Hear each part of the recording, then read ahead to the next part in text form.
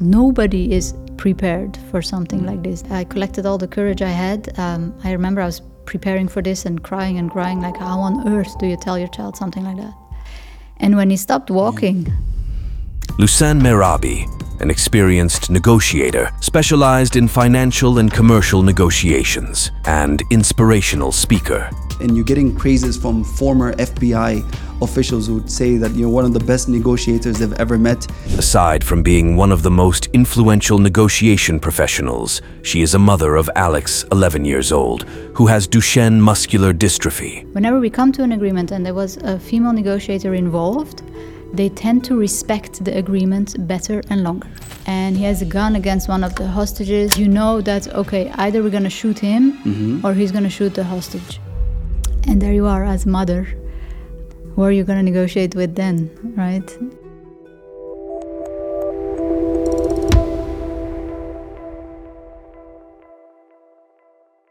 Lousin Mehrabi, welcome to Zeno Talks. Thank you. Thank you very much for joining us today.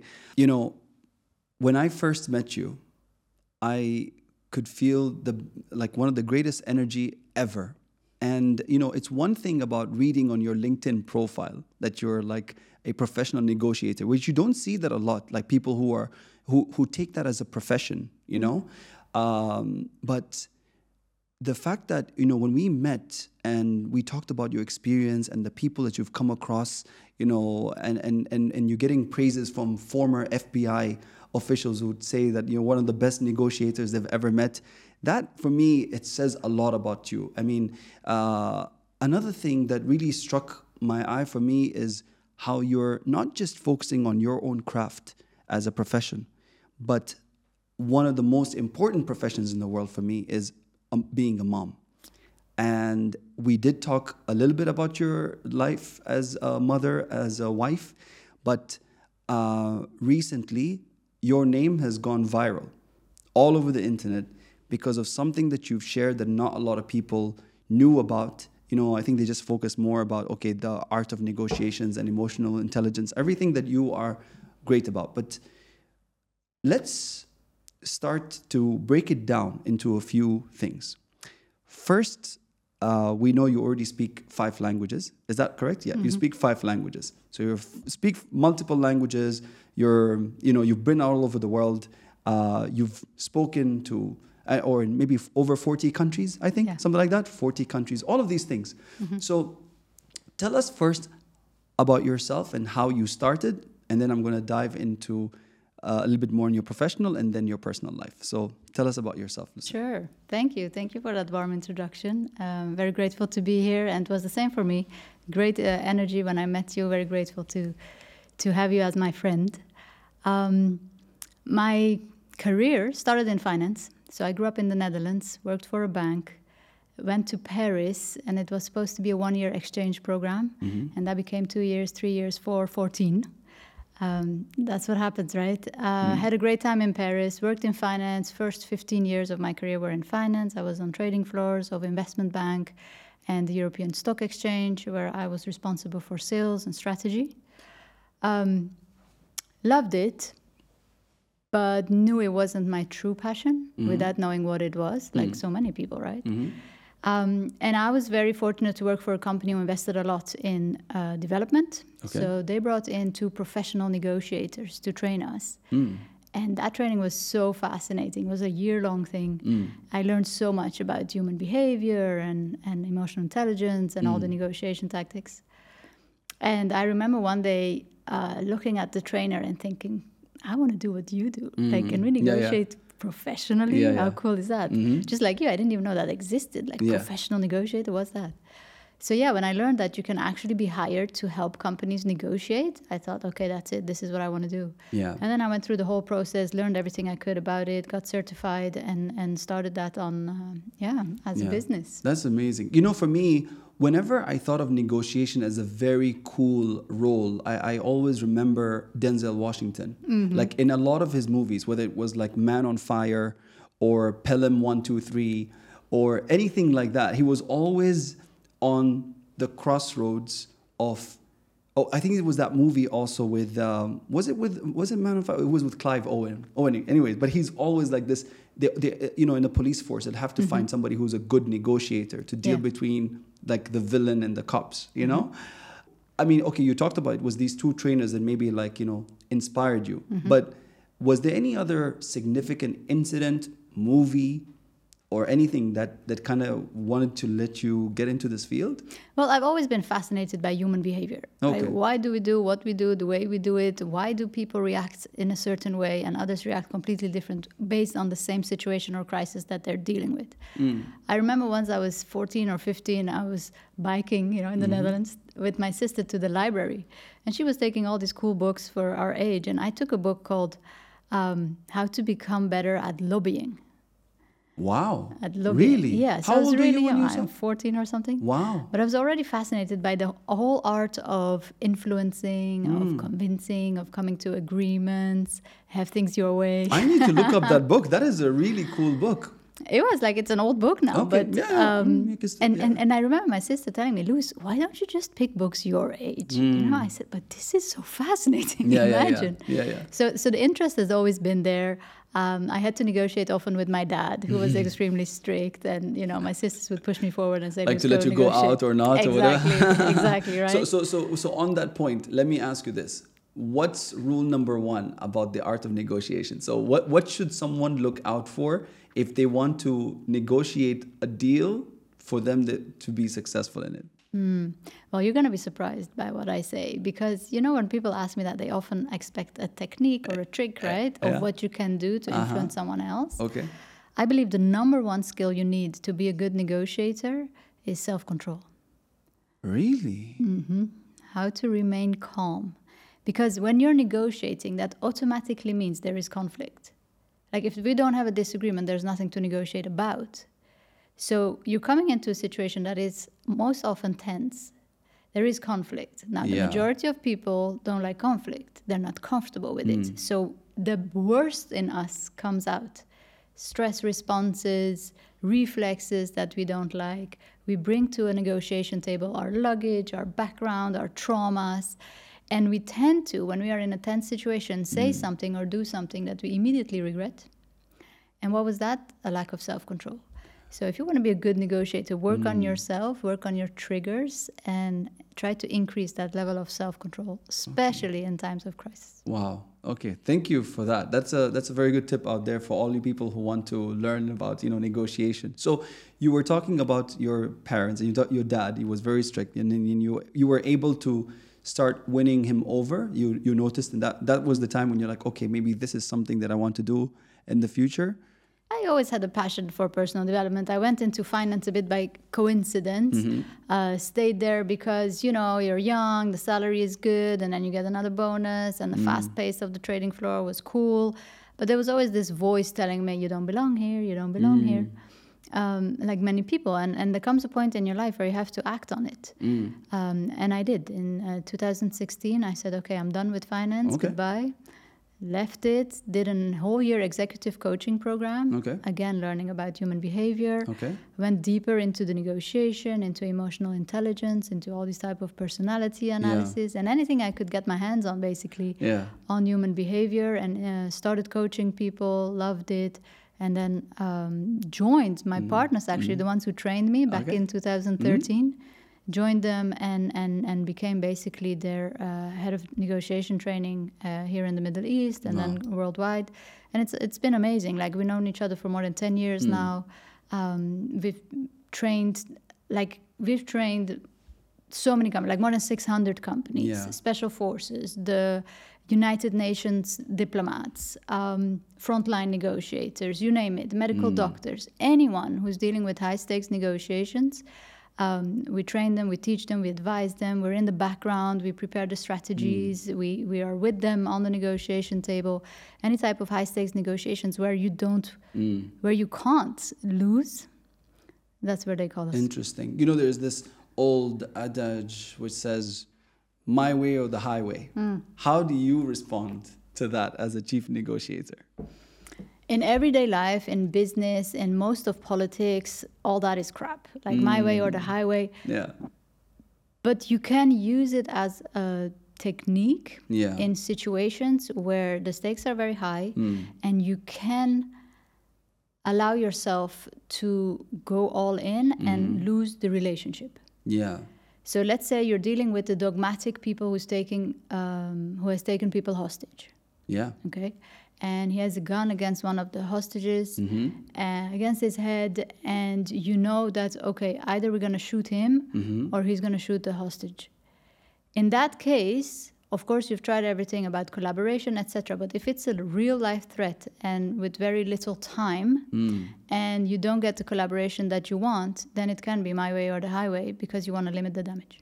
Does negotiation also work in other situations, like with addicts, people who are maybe addicted to alcohol or drugs or anything like that? Is that something that you... Absolutely. And you know what's interesting? We did research on complex profiles because the error many people make is they negotiate the same way with everybody. But you can't. Yeah. And we tend to negotiate the way we are. So my natural way and my preferred way of negotiation is full of empathy, full of trust, collaboration. Like, let's go the easy route. It doesn't have to be manipulative, doesn't have to be competitive. The easy route is when you choose collaboration, right? But you cannot choose collaboration in every situation and with everybody. We're dealing with complex profiles. So that can be people, as you said, who have taken alcohol, have taken drugs, dogmatic people who automatically believe my way or the highway. People who don't care about winning or losing as long as they create a lot of damage. That can be like a real... psychopaths, narcissistic people, people who are resistant to change, you name it. There are so many complex profiles. You can't negotiate with someone who is autistic, for example, the same way as somebody who isn't. Like, you're going to avoid the physical touch, that kind of things, which with another profile might actually be very beneficial. So if you want to influence a person, you have to know yourself extremely well for the self-control aspect we talked about. But you also have to be extremely open to who am I dealing with. Have this capacity to bond with people, to connect with people, to make them want to talk to you, not assume that they do. Most of the cases they don't. Like, often when I'm called in, the first thing they tell me, I don't want to talk to you. You know, like, who are you? Yeah. So get over that. And then be able to connect with people to truly understand, who am I dealing with here? Yeah. What is their need? What is their language? How can I speak in a certain way that, one, they feel listened to, two, they want to open up, and three, they have a minimum level of trust in me that I will say what I'm saying that I will do, because that will then make them want to do the same thing. You know, when they say when you're negotiating something or even like selling something, you probably have to have a lot of intelligence on the person or the subject or whatever it is. So that you probably will have some comment on it, but I was going to say, like, if you can comment on that, but also what happens if you don't have enough information and intelligence on the subject or the subject matter. Yeah. So that's where your skills come in even more on the negotiation table, right? Of course, preparation is super important. It's one of the most important things, and the more you can prepare, the better. But we're living now in a time where it's not a lack of information that's the problem. It's even an overload of information. So there's a new skill that comes in, which is how to select what information is important and what not. So that is all happening before you go on a negotiation table. But sometimes we're called in like literally last minute, and you have between the moment you step in your car until the moment you get there to prepare. Okay, you don't have time to go on Google and all those things. You have to go in with very little bit of information. So you call everybody that you know that might know that person. You get all the intel that you can. But once you're on the negotiation table, that's where your own skills come in saying, how can I find out the maximum that I need about this person in the short period of time that I have while influencing the outcome that would be most beneficial for us. Okay. And that takes a high level of open-mindedness, of curiosity, of this willingness to remain calm and take your time. Many people are very uncomfortable with conflict and tend to rush to solutions. But sometimes taking your time to truly understand what matters then helps you save time by coming up with the right solution. This is very interesting. Let me ask you this. You said one of the most important skills is self-control. What if you're talking to people who don't have self-control, or you may think are not reasonable? Like, let's talk about an issue for me personally. It bothers me a lot, which is now, for example, You look at Afghanistan. The Taliban have taken over, and they do not want to let women go to school anymore and get education. This was already an issue before. Then that government had to be, the Taliban had to be taken off to be, able for the girls to go back to school and everything else. And now they came back again, banning it. Yeah. How do you deal with that? Because I don't know whether you would have to say somebody is rational or irrational. Is everything negotiable? I have so many questions around, but I think you know where I'm getting. I want to hear your thoughts. Well, I think it's very interesting what you said, and it's an important aspect to bear in mind that human rights is not a linear line. Like, it's not we achieved something and then we have it for life. And Taliban and what's happening in Afghanistan is an excellent example of that. You see, the women in Afghanistan used to have a very free life in the 70s, walk around in skirts and however they wanted, live the life they wanted. And then, boom, it got taken away and they went to the other extreme. And right when we thought that things were getting better for them in terms of freedom and human rights, boom, the Taliban takes over again. So it's a very important aspect to bear in mind, and that is in politics, in world government, but also in negotiations, that even if you achieved something, don't assume you have it forever. It can always backfire. It can always come back again. You can always go back and have to negotiate something that you already had. That is a technique, for example, that Donald Trump often uses. Like, whether you like the guy or not doesn't matter. I'm looking at his negotiation technique. The Art of the Deal, his book. For example. But what does he do? Like, if you look at all the type of negotiations that he had, Donald Trump comes in, look at the Paris Accord, for example. He comes in, he takes away something that was already there, that you had already agreed on, whether it was with him or with somebody else. First, he takes it away. Then he makes you want to negotiate something that you already had, so that even if you achieve what you already had, you feel like a winner.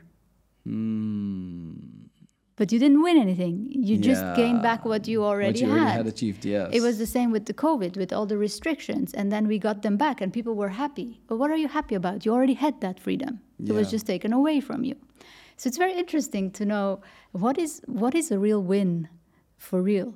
And with the Taliban, you go in as somebody who has a certain mindset and who has traveled the world and who has been everywhere. And you go in and you look at the women in Afghanistan and say, this is crap, like this is back in time, like what is happening? And I wish we could negotiate with them to make things better. But when you go in and you want to negotiate with the Taliban, the first thing you have to do is become a credible negotiation partner in their eyes. So the moment you come in with those judgments, they don't even want to talk to you, right? So if you want to influence them, then we first have to go and say, okay, I want to understand how they think, why they think that. Like, they don't prevent women wearing in a certain way just because they want to be bad people. Like, they sincerely believe this is the best thing for women. And that's when we have to go and say, okay, how can we influence that if we want to influence that? And is that the first thing we need to influence? Should we influence other things? Because women are suffering from that, but people are suffering from hunger in the same country because of the same people. People are suffering from lack of education, from lack of freedom. And how do you put in a hierarchy what is the most important? You see, there's so much that comes into play, and it's so extremely complex. But the number one thing, if you want to influence somebody, is to really try to put your own judgments aside, go in as open as possible, as curious as possible, as with the highest level of willingness to try to understand them, even if you are dealing with dogmatic people.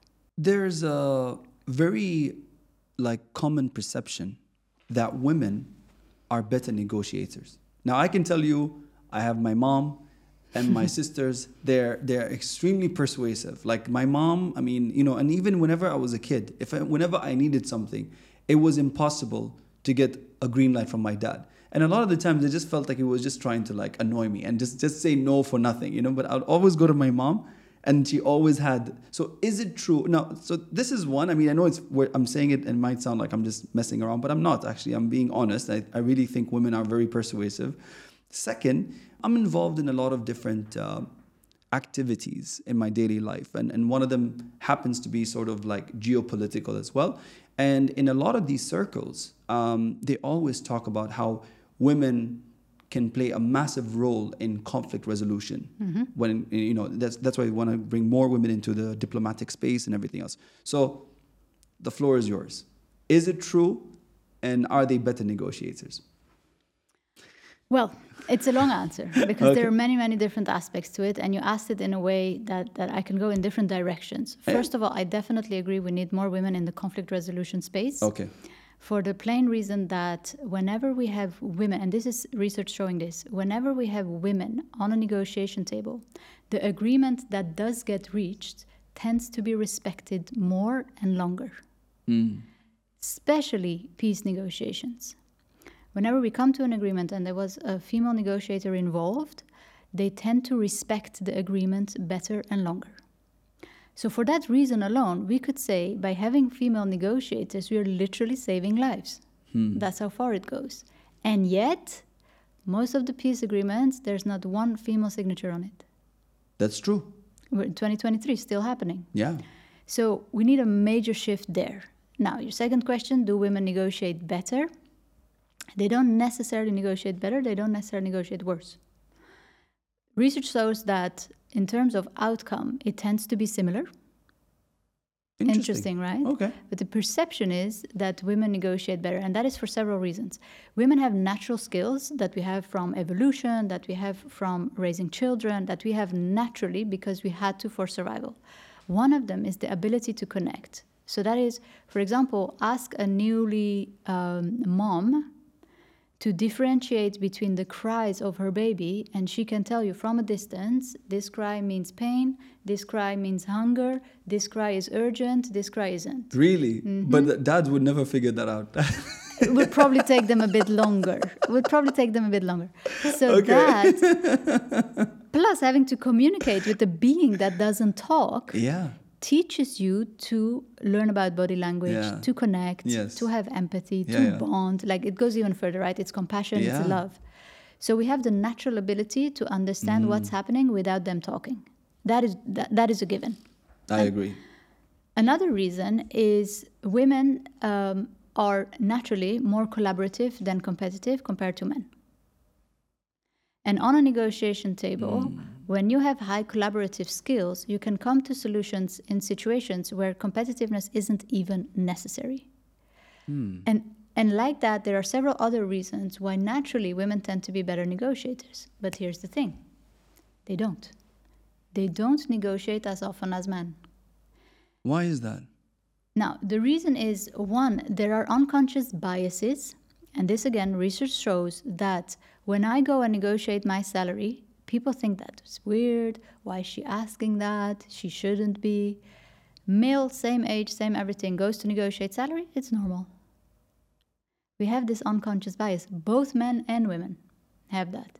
So that is something that we also have to influence. So if you want to, create a space where women step up more and they negotiate, which would be beneficial for everybody, whether that's business, politics, or government, or high stakes, hostage, doesn't matter. It would be beneficial for the entire world if women would step up and negotiate better, especially the high stakes deals.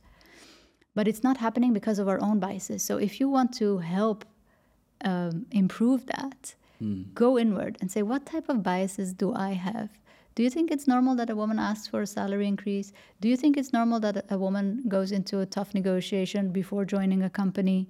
Or do you think it's okay when a man does it and when a woman does it? It's a bit weird, So that's that. And then there's the internal part. Women tend to know unconsciously about all these biases and say, oh, if I do that, I'm going to be less likable. I'm going to be perceived as A, B, and C. So they stop themselves.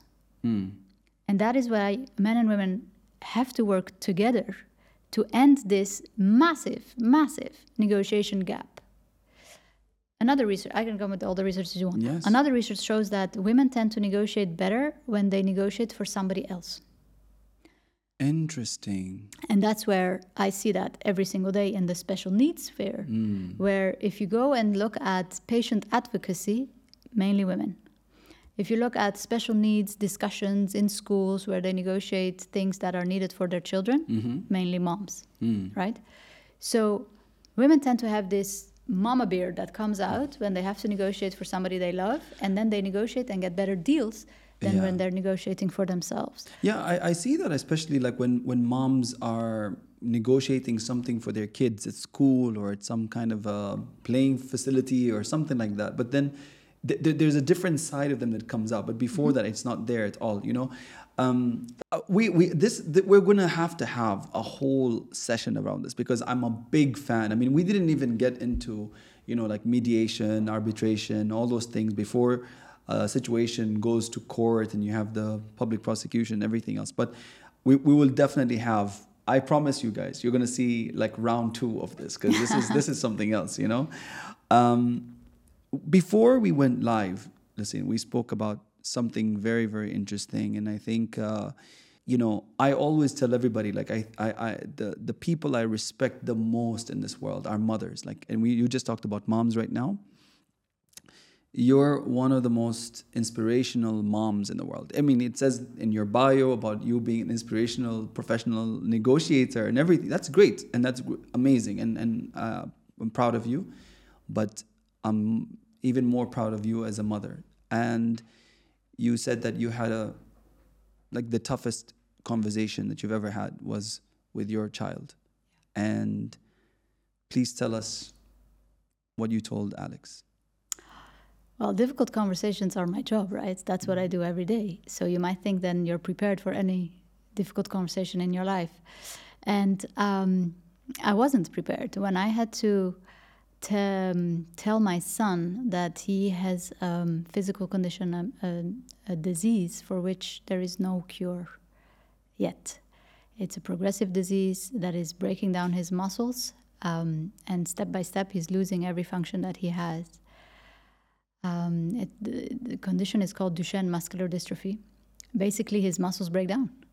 So when he was born, everything was fine. He looked normal. He could walk, talk, run, whatever you want. How old is he now? He's now 12. And when he was 6, we got the diagnosis. And they said, there's nothing you can do. There's nothing we can do. There's still no cure. I mean, science is advancing fast, and we hope something will be found while he's still alive. But basically, this means in a few years, he's not going to walk anymore. That he's not going to stand anymore. Then he won't be able to feed himself anymore. And then he won't be able to breathe alone. And then he's going to need help with this, help with that, until his heart gives up. And the average life expectancy today is around 25, 26 years old. And there you are as a mother. Who are you going to negotiate with then, right? Like, what are you going to do? So we were in Paris when we got the diagnosis, and of course your world crumbles. You think like, that's it, you know, I'm never going to be happy again. I can't deal with this. Nobody is prepared for something like this. Nobody. So when you get that, it's interesting that we always think that these things happen to other people until it happens to you and your child. And our reaction was, okay, if there's nothing we can do about how long he will live, then we're going to go all in on his quality of life, on how well he will live.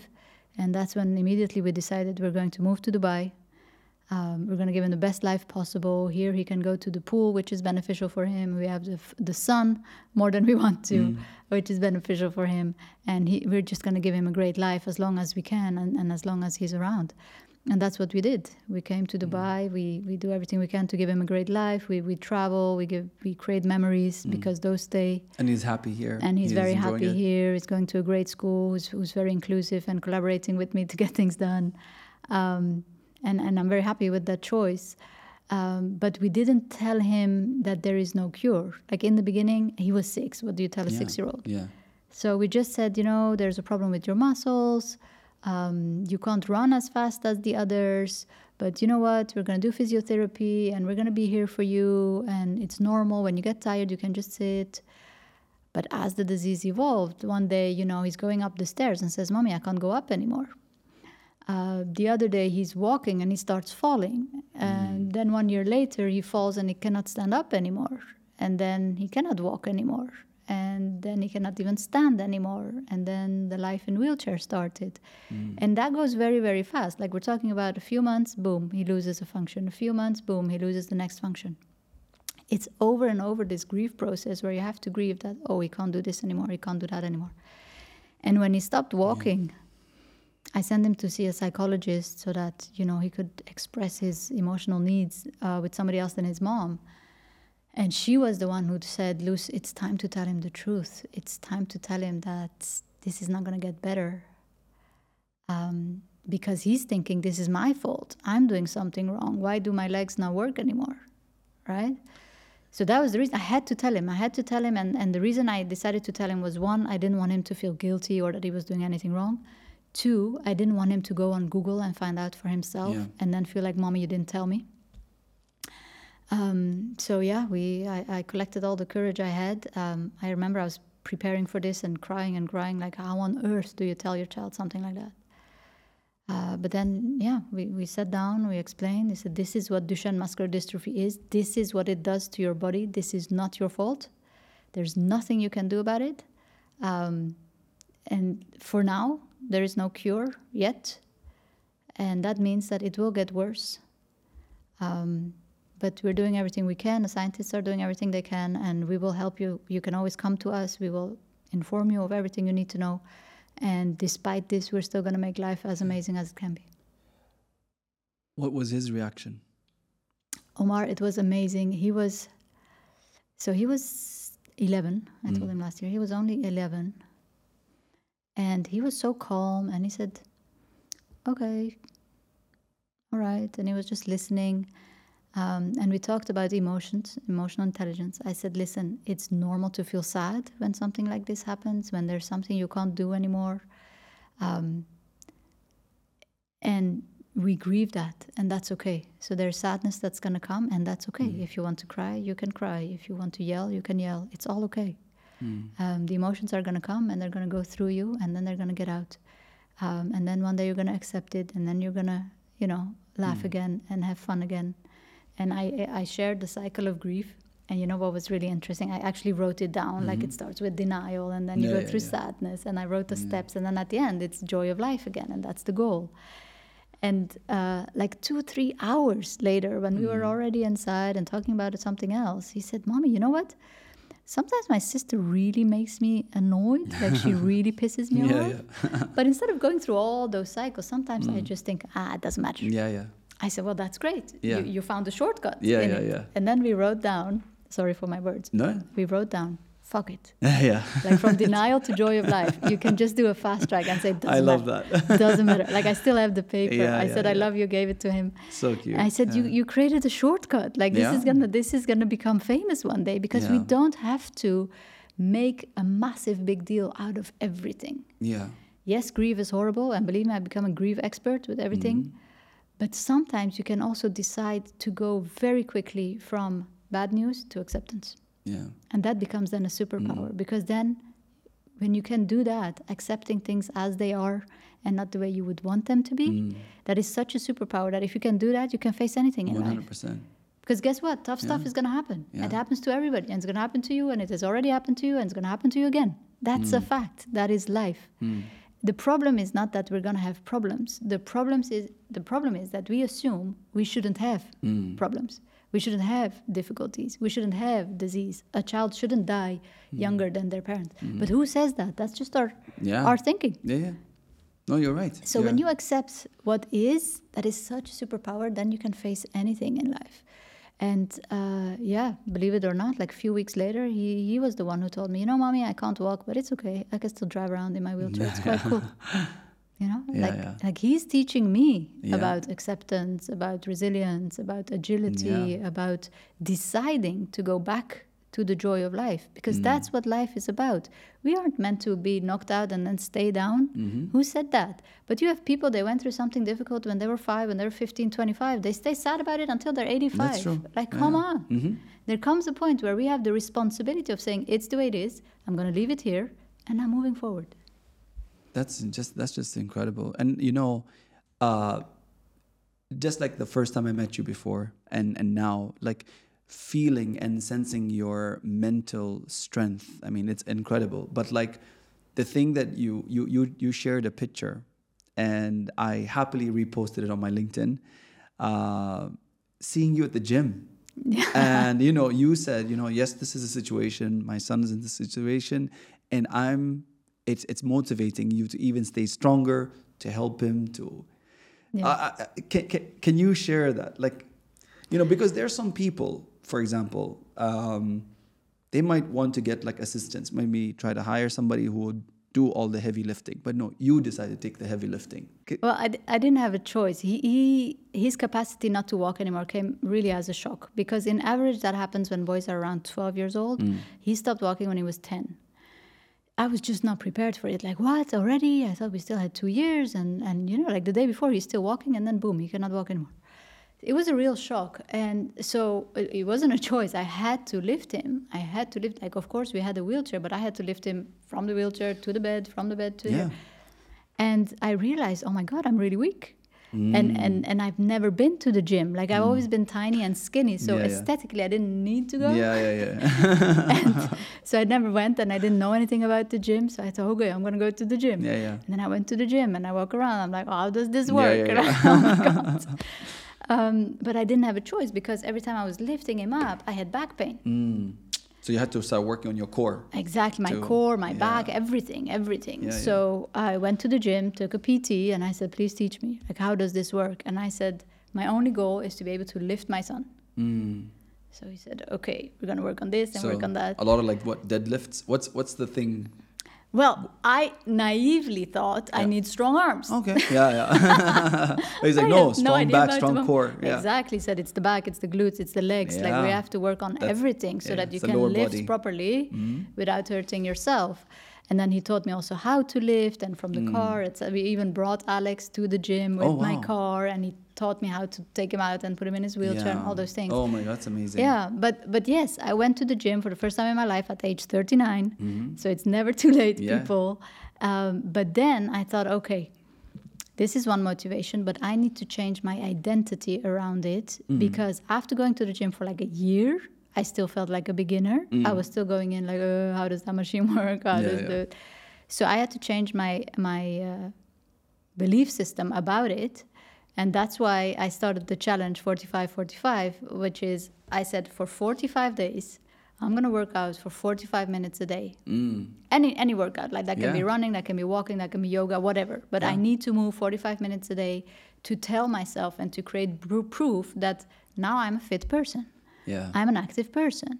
Because if you haven't been to the gym for so long, that's not what you believe. So I said, identity change. We're going to create proof that now I'm an active person, I'm a fit person, I go to the gym, I walk, I run. So that's what I started doing. And then I posted that on LinkedIn saying, people, guys, if I can do it, you can do it. 100%. So join me. Join me. 45 minutes, 45 days. It's not that hard, but it's the commitment and the consistency that is tough. And that starts with an identity change. I can tell you put us all to shame. I was like, oh my, and I have a gym where I live. And I was like, what am I doing? I was like, I looked at it, I was like, slammed my laptop. I was like, okay, I'm off, put my gym clothes on. And then, I go to the gym. I'm just, unfortunately, very bad when it comes to consistency. It's really bad. And I always tell people, you have to have discipline. And just like you do everything else, gym should be just like how you eat every day. You have to focus on yourself as well. But I don't know when I'm actually gonna, start follow the that. challenge. I know. I will. Start the challenge. And it's not like lifting weights or whatever. It's whatever works for you. Just move your body. Just get that blood pumping. That's it.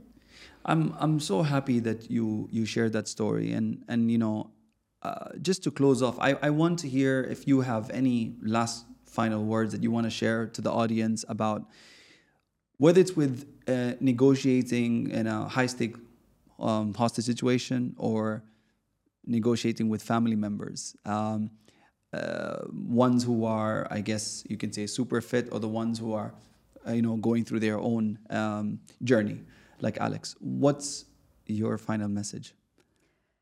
The number one thing that made a difference in my life, where I had to negotiate with myself to be able to deal with this, was when I decided to put the guns down. And instead of facing life like a fighter and a warrior, and we're going to do this and we're going to do that, I actually put the guns down and said, you know what? If I want to influence others, if I want to have calmness, if I want to come to resolutions, I need to create inner calmness first. And that starts with having peace with yourself. So my invitation to people would be, what about you start having peace negotiations with yourself, go inward and look at yourself and listen to that inner voice that I guarantee you for 9 out of 10 people is not very nice. That inner voice that says, you should do this, you should do that, you're lazy, you're this, you're that. We all have it, right? Yeah. And start have a conversation with that voice and say, can you chill out a bit? Yeah. Can we look at everything that I do well? And by having that conversation, and I kid you not, some people might cry when having this for the first time because it's so automatic that we don't even know how detrimental it is. So by working with that inner voice and making it sound a bit more kind, we can move mountains. Lousin Mehrabi, thank you very much for joining Zeno Talks. You're welcome, This Omar. is the first of, not second, many more sessions to come. I think we can talk forever. This My is amazing. pleasure. We Thank you can. so much for joining. You're very welcome.